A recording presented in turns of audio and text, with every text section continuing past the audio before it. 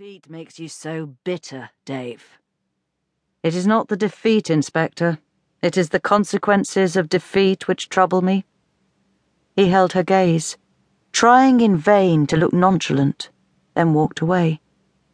He had left a gold-plated pen on his desk, which Swanson placed into her pocket. Outside, she barged through a group of journalists, each barking questions at her. She made eye contact with one of their number, Jane Sutton, who she occasionally shared information with. She nodded to the woman before entering her car. As Swanson drove through the city to Judge Lloyd's house, she tried not to think about the sentence just handed down to the young petty thief.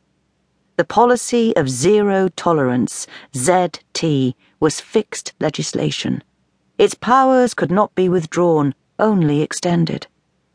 At present, any breach of criminal law, subject to a fair trial before judge and jury, was subject to the death penalty.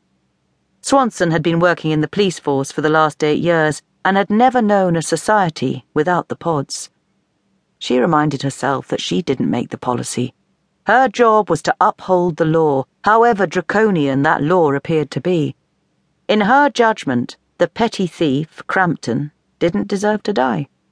She empathized with the young man, and even with his obnoxious lawyer. Maybe one day there would come a time when the law was not so severe. But until then, she had a job to do. Chief Inspector Chessington was waiting for her at Judge Lloyd's house.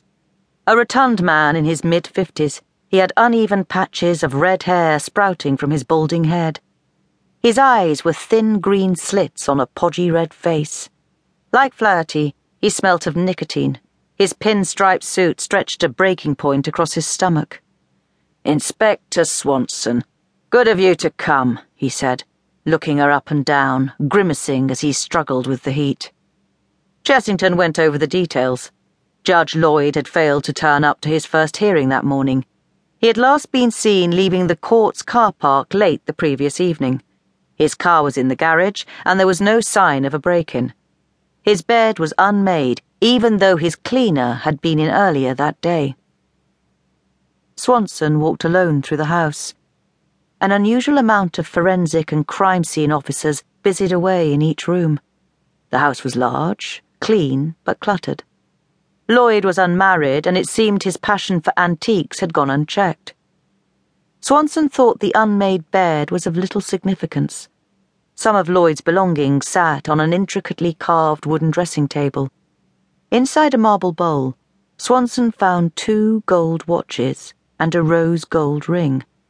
She picked up the larger of the 2 watches, surprised by its weight, and placed it onto her thin wrist, enjoying the look of the oversized watch face. "Nice piece, that one. About 6 months' salary, I would guess." Swanson felt Chessington's bloated hand on her shoulder. "Looks good on you," he said. "Remember that at Christmas time, sir?" replied Swanson as she returned the watch to the bowl. "You've been in front of Judge Lloyd before, Swanson." "Yes, sir." "Any thoughts as to why he may have disappeared?" "Paperwork?